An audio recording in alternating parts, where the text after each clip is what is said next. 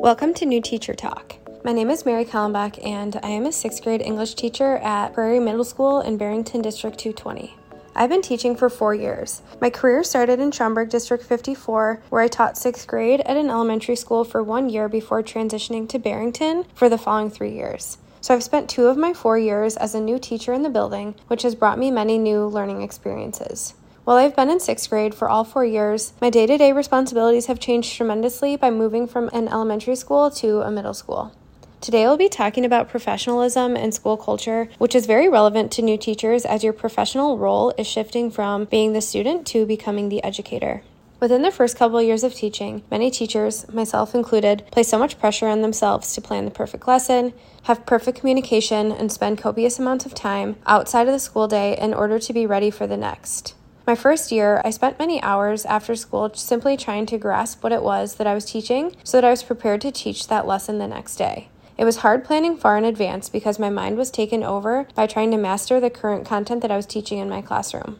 What I've personally learned as I've gained more experience in my first few years is that being professional does not always mean being perfect, but rather being reflective and wanting to learn and grow.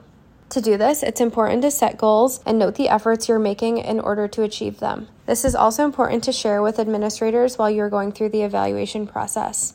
Professional responsibilities in education can be overwhelming at times, which is why it's so important to find trusted colleagues to help support you along the way. One of the most important responsibilities we have as educators is building strong relationships with our students and their families.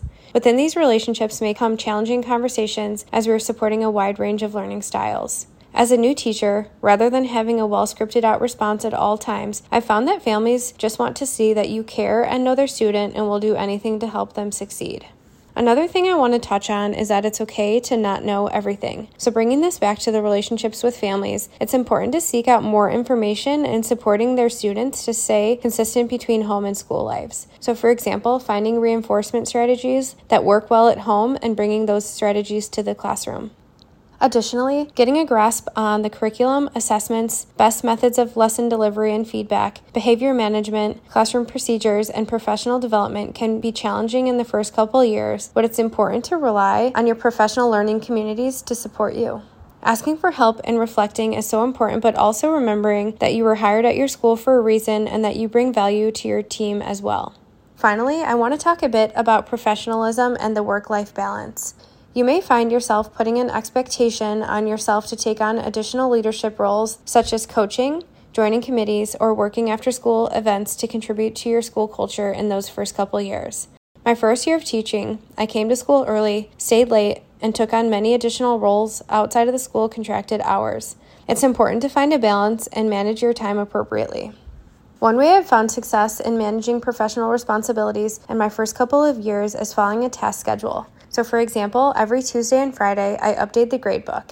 Every Friday, I try and reach out to some of my students' families and share things to celebrate about that student from the week, such as doing well on an assessment, being kind or respectful to a classmate, or being a great role model.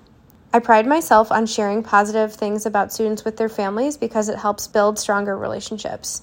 Following a schedule helps in not only feeling organized, but it helps to not feel overwhelmed by these tasks every single day. By planning ahead and prioritizing tasks, it will help you feel more confident and ultimately impact your professionalism and the way that you are able to show up each day for your students.